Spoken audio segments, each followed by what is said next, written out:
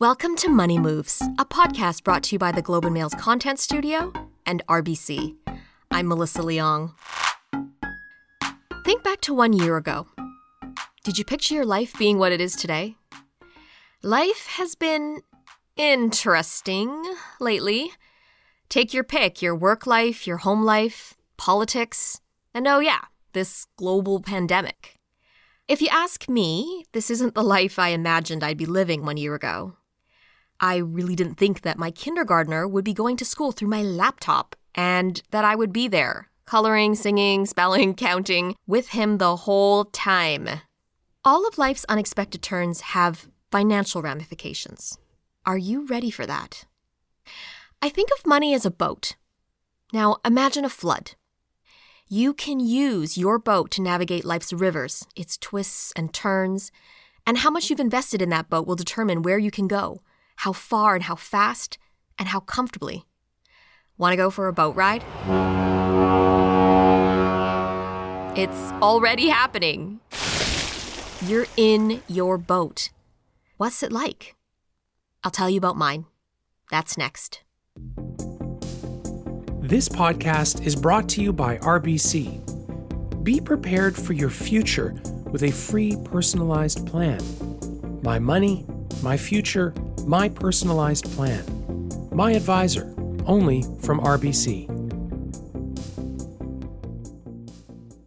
When it comes to saving for the unexpected, our first big issue came in 2014. My husband and I had been pooling our savings since we got married. We were planning on having kids.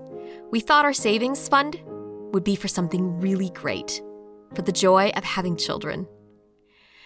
But then, my husband suffered a serious mental health crisis. Turns out we really needed that savings fund, but for a totally different reason than we had anticipated. A few years went by, and we did have a couple of cutie kids that we loved to pieces. We kept our boat afloat with savings, making sure that we had enough so that I could go comfortably on a maternity leave. Well, 2 of them. But just a couple of weeks after my second son was born, my husband fell ill again. I'm not going to lie, it was really difficult.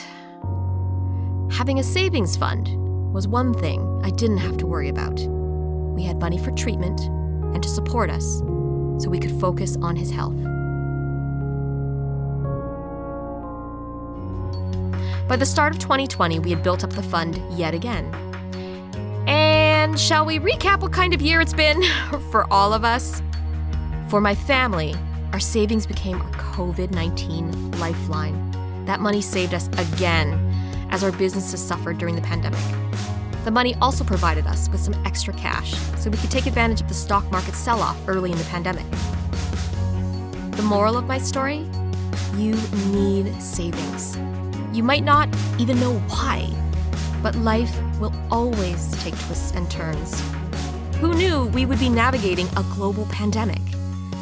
Listen, I hope you're doing okay these days, financially and otherwise. If you have a savings fund for the unexpected, the best case scenario is that you never have to use it. But it will always be there for you no matter what happens in life. So I know what you're saying right now. Melissa, I'd love to have a savings fund, but with what extra money? Okay, so listen, here's the deal. If I did it, I know you can too. We're going to figure it out together. And I have a great guest to help us get there. That's next. When life changes, have a plan that meets your needs. Experience the power of real-time control at your fingertips with My Advisor. My money, my personalized plan, my way. My Advisor, only from RBC.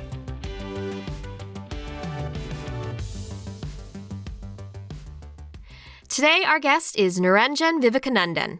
He is Vice President of Term Investments and Savings at RBC. So, he knows a thing or two about saving. But he's also a human being. He's a dad, a son, and someone who had to learn the lessons of saving himself. Thank you so much, Niranjan, for joining us today to talk about something that I think is very important. One of the most important things in my personal life, actually, when it comes to personal finances. And so from your point of view, from your journey, when did you get a handle on saving for the unexpected? Absolutely. Thanks for the question and thanks for having me. Look, growing up, I really, what's clear to me is this memory of my father calling my mother the finance minister of the house. And this was really because he recognized that she had the discipline to budget for the family and that budget included savings. So she would hand out our weekly allocation and we all needed to manage within those funds. What was really amazing is that my father would always somehow find ways to underspend and save even more from his allocation. So then I began to do the same and realized really quickly that spending and saving were not mutually exclusive. So the benefits of saving for something bigger or something more satisfying always felt like it was within reach and within my control. How old were you? It's probably, 7, 8. That was when I was getting my, $1 a week allowance and trying to save the 50 cents from that. What were you buying? Oh, probably a popsicle or some sort of, indulgent candy, usually at that age. I think I was buying sour soothers by 25 cents. Exactly. Freezies were the order of the day at the time. Was there any explanation from your parents about why you should save? Well, look, as new immigrants to the country, saving is important because we kind of had experienced a lot of the emergencies that happen in life, and being able to have money set aside for that rainy day or for those unexpected occurrences was something that my parents were conditioned to build into our routines, and as a result, we lived it and we experienced it as well. So that was sort of the rationale. So I think, nothing like some experiences to shape how you behave and the routines you embed in your life going forward. So it was something that you just saw as something growing up versus a conversation that your parents would have with you. Absolutely. It was less about a formal talking to about the merits of saving, and it was more around seeing the purpose actually play out in life. And then seeing us being able to take those savings and go on the trip that we always talked about, or be able to do the renovation or fix the appliance that broke down, etc. That attribution and the link between savings and being able to do something that was unexpected or something that came out of nowhere was something that we just sort of worked through over the years and started to embed into my way of thinking. So how much should a person have when it comes to savings for the unexpected specifically? Is there a magic number? Is there a formula? I guess we're talking about an adult and not a 7-year-old saving 50 cents. Yeah, that's a great question. And the percentage is important. The reality is there is no set one size fits all answer to this. There's no magic formula. That being said, how much do you save will be really different for every Canadian. So we each have different expenses that allow us to live our day-to-day lives. And we each have different amounts that we can set aside for our future needs and wants. Some would say you should save around 15% of your income for long-term needs and 5% for short-term emergencies. But there are numerous variations to this. The key is to actually save, and over time you'll adjust to what's achievable and often find that people realize they can save a ton more than they originally thought. So making sure that we actually do set aside money as savings, while it can be challenging, there's a lot of technologies that can help you with this. And it's that getting started piece that is the toughest step. An easy way to save is when money you can afford to save is automatically put into savings for you, where you don't have to think about saving and it just happens. And that's where an automated saving solution that we created at RBC can really make a difference. We call it Know Me, Find and Save. Know Me as in know my finances and know me. And it takes all the work out of saving. Know Me, Find and Save uses predictive technology to anticipate your overall monthly spending, and then finds extra money you can spare and automatically siphons it aside for you as savings. So before you know it, you'll see your savings build up to use for all the things that matter to you. To give you a little bit of a sense for this, how powerful a way this is to build up your savings, to date, our clients using this feature have saved an average of $310 a month. So the question is, what would you do with an extra $3,700 at the end of the year? So that's where you could see the potential and you could see the opportunity. And whenever you need advice, for example, to manage debt with building savings, a financial advisor can work with you so that you are able to have the things you need today and also save for your future. So it's not a binary choice. I completely agree that making it automatic is just so much easier. I am sleep deprived. I've got 2 young kids. I don't have to worry about exactly how much can I save at the end of the month. What do I have left over? Just automating it and having a service that is kind of like an assistant to me. I would love to have more assistants and butlers Absolutely. in my life if that was realistic to have. What is the most important first step to saving? Yeah, it's a great question. And it may sound like a cliche, but the most important first step is to simply start. Savings is a habit, and once you get into the routine of it, as I mentioned earlier, it becomes second nature. In today's environment, as we all know, the pandemic is continuing to progress, and there are a number of things that we've now learned to do that are part of our everyday behavior, such as social distancing, wearing masks to protect others, washing our hands regularly. Savings is no different. What you are saving for and the amount you're saving for will differ. What we all have in common is that we all need to take the same first step to get where we want to be in our lives. So the first step, while it can be the hardest, it's also the most rewarding, because I believe once you get past it, there's a huge acceleration in your progress. And that's where banks such as RBC can help you and support you. Once you start, you'll quickly find how easy it is to keep up your new savings habit in our experience, and how good you can feel as you watch your money grow and know that you're building up savings for shorter and longer term needs. How do you know if what you have in the bank is enough when it comes to having an emergency fund or a fund for the unexpected? Yeah, it's a great question. And I think it's not a perfect science. You're not going to exactly know because you can't predict the unexpected, whether it's an auto repair, an appliance breakdown, a basement flood, or a job loss. The amount you're going to need is going to be very different. What's a minimal amount? I would say, at the end of the day, if you've built over time about $5,000, it's a reasonable amount. Now, the question is, how fast do you get there? You're not going to get there overnight. However, if you are taking, for example, some of the lump sum funds that you can receive, such as through your tax refund or through bonuses, those are quick ways to build that emergency fund. So you may not get there overnight, but if you can work towards it and then use some of these unique cash inflows to top up or to accelerate your savings, that's a great strategy. So it's a little bit of short-term pain, but it certainly helps you with a solid foundation over the longer term. Now, Ranjan, I've heard over the years people say you need 3 months, and then I've heard 6 months worth of living expenses in your in case stuff happens fund. I've heard 9 months, and I've heard a year. What is a prudent and maybe realistic number for people to have saved? Yeah, I think the 6-month number is typically what we've talked about, and it depends on your lifestyle, and depends also how you want to live in that environment where you may be facing a challenging circumstance. So 6 months gives you a bit of cushion, setting aside the pandemic, which is a very unique scenario. Typically, if there's income disruption over 6 months, folks can usually get back on track, and it buys them some time to continue to maintain their living expenses and their standards of living and the needs for their families without having an undue interruption while they're trying to get back on track. Now, income disruption is the single biggest sort of impact you can have and draw on that emergency fund. And then anything other than that, the other examples that I provided are typically going to be much smaller, have much smaller requirements. And the key is, if you start to dip into your emergency fund, you also want to rebuild it once you're back on track versus sort of letting it settle at the new low water mark, if you will. So you have mentioned a couple of numbers. We talked about 6 months worth of living expenses. We talked about maybe having a goal of $5,000 in a savings account.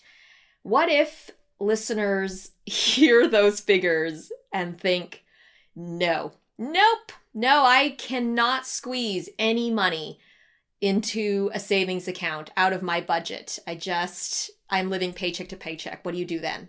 Yeah, it's a great question. And it comes down to finding out what you can afford at any given point in time. And this, like so many other things, will change as your circumstances change. You may only be able to save a small amount right now, and you can increase that amount as more money becomes available to you. It's not, in my view, a straight line, but instead it's something that you adjust as your personal circumstances evolve. So if you find yourself in a situation where you need to rely on your savings, then there may be a short break or even a significant reduction in what you can save for a period of time. And then you get back to your previous levels gradually or when the time is right. So it's really less about how much you save, and it's about how ensuring that that savings is aligned to your personal circumstances and your personal needs. No amount is too small. Back to our original conversation about, children and how, they can even save 50 cents. 50 cents. And I know that exactly.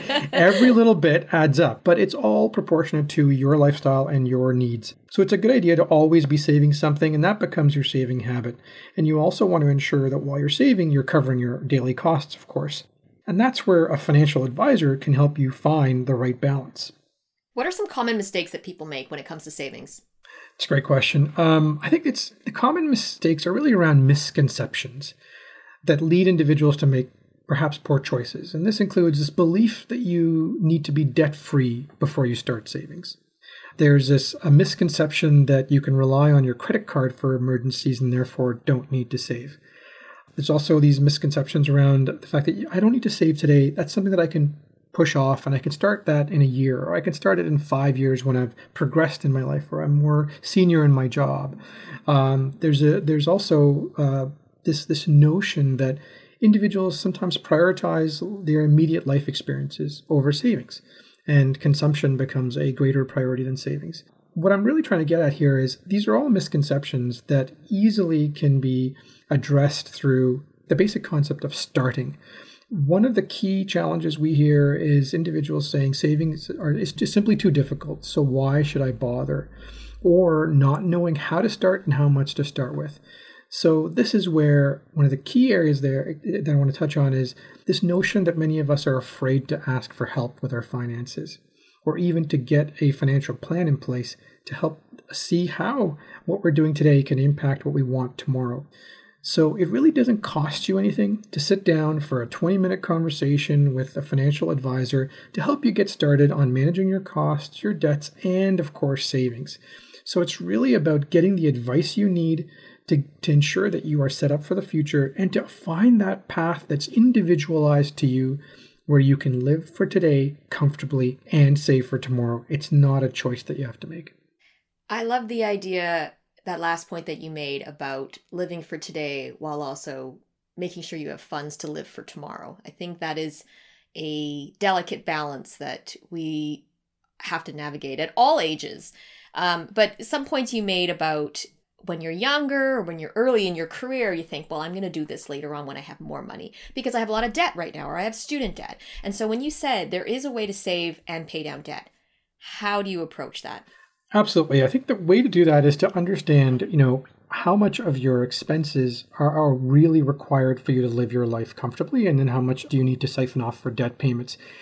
The saving while you're paying down debt really comes down to adjusting your consumption and trying to make some short-term sacrifices by siphoning off some funds. You can make choices to have a less fancy coffee. That's going to save you a little bit of money, but you can make some other larger choices for the near term that allow you to save for the future. So, the type of vehicle you purchase, the type of trips you go, you may be able to still go on a trip, but maybe make a little bit of an adjustment to allow you to take that difference and put it aside. And then over time, you can come back to that once it builds up to a certain level and take the type of trip that you maybe always wanted. So it's really about making incremental choices in your life as you live your life that then allows you to prepare for the future. It's not about no trips. It's not about no coffees. It's not about no to anything. It's about just making a slightly different selection that allows you to take that delta, that difference, if you will, and put it away. Is there a difference in how you would approach it depending on the type of debt you have?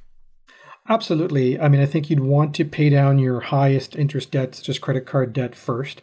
You may want to prioritize paying that down. But in this low interest rate environment, the interest costs are sufficiently low that you can actually do both. You can pay down debt and make a meaningful impact on your outstanding debt while saving as well. But really, you want to prioritize that high interest debt first. Is there a special place where you should be saving? If we have decided, okay, I have figured out how much extra money I have to be able to put aside for the future, where should it go? It's a great question, and it depends. It depends on what your plans are for that. If it's an emergency fund, then you want to maintain access to those funds very quickly, so you can save in a high-interest savings account, you can save in any traditional savings account that the banks offer. If you're saving for retirement, for example, then you have the ability to obviously invest those funds over a longer time horizon, have it grow at a significantly different rate, and you don't need access to those funds, so you can invest in a mutual fund, you can invest in a whole myriad of investments that are more longer term in their duration and allows you to have a greater rate of return as well. It all really depends on the purpose for those funds. How does the pandemic change the way we should approach our savings? And that's a really interesting question. What we've seen with the pandemic is that a lot of the expenses that we typically had in the past are no longer there. We're saving money on potentially eating out at restaurants. We're saving money on trips. Well, the pandemic, for a number of folks, has created an opportunity to take those funds and move them into their savings to accelerate their savings. Now, that being said, there are a number of folks struggling through the pandemic where they're actually eating into their savings and they're consuming their savings. So that's another opportunity where hopefully the pandemic brings to life the criticality of savings. And back to your question earlier around how much money do you need to save for what duration? The pandemic is a bit of a unique scenario, but I think for many folks out there in different sectors of society, they're actually consuming their savings and they're living off of their savings. Their savings are allowing them to weather some of the impact of the pandemic. So I think they would have even more conviction on the importance of savings because it allows them to maintain some stability through this challenging time. What are the freedoms one can enjoy once your savings are in place? I think some of the freedoms are around this notion of not feeling anxiety, not feeling like you're vulnerable to things that you cannot control. The reality is life happens. It happens to all of us, no matter how prepared we may be. We can't control it. The way we can ensure that we are ready and we can minimize the impact is by saving. Knowing that you have those funds set aside allows, I believe, folks to sleep at night. It may not solve all of our challenges, but at least we know we're not going to be in dire straits should something happen that's unforeseen. So it's this notion of eliminating that vulnerability or reducing that vulnerability is one of the freedoms. And the other freedom is this notion that you can actually spend, that you can consume, knowing that you're doing both.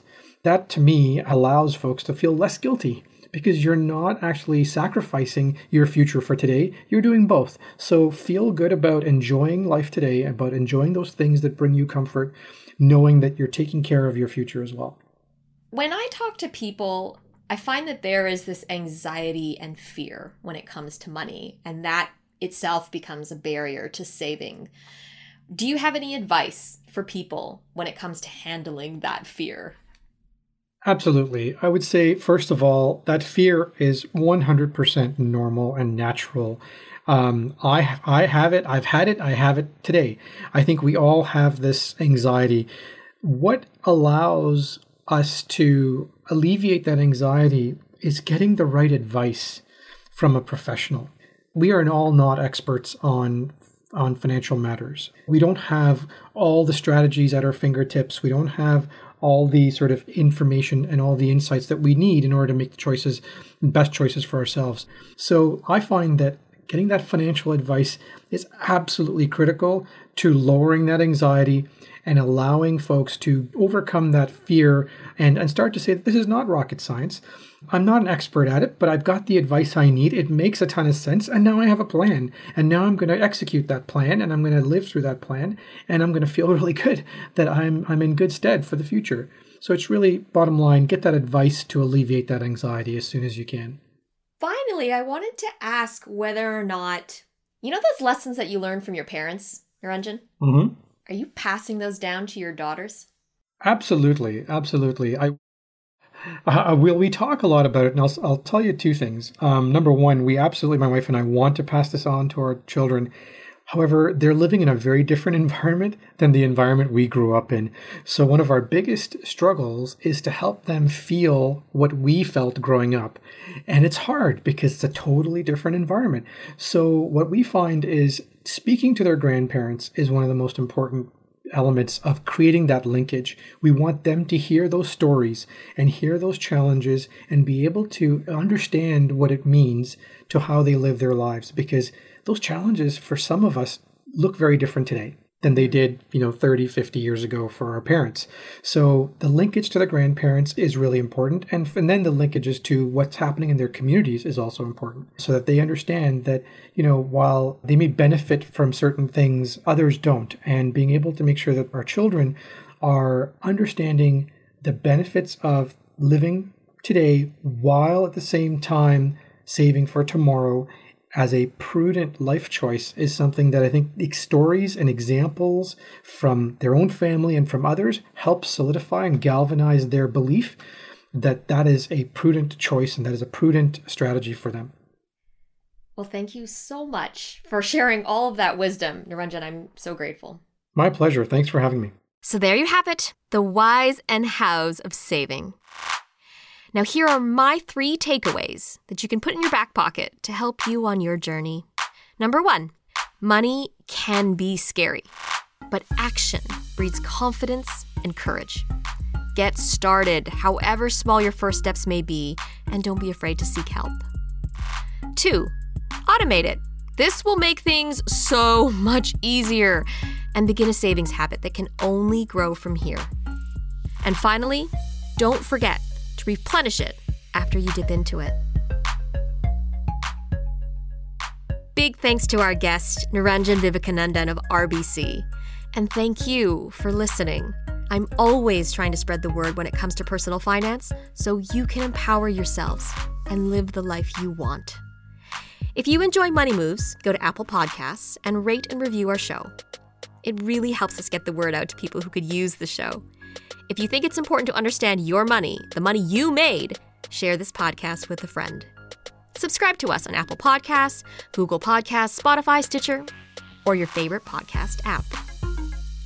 Money Moves is produced by the Globe and Mail's Content Studio in partnership with RBC. Our producer is Hannah Sung, with audio mixed by Pippa Johnstone. Executive producer is Kiran Rana. And remember, folks, the opinions expressed by people on this show belong to the individuals and are not the opinions or advice of RBC. And the information in this podcast is intended as general information only and should not be relied upon as providing legal, tax, financial, or other professional advice. I'm Melissa Leong. Thank you for listening to Money Moves.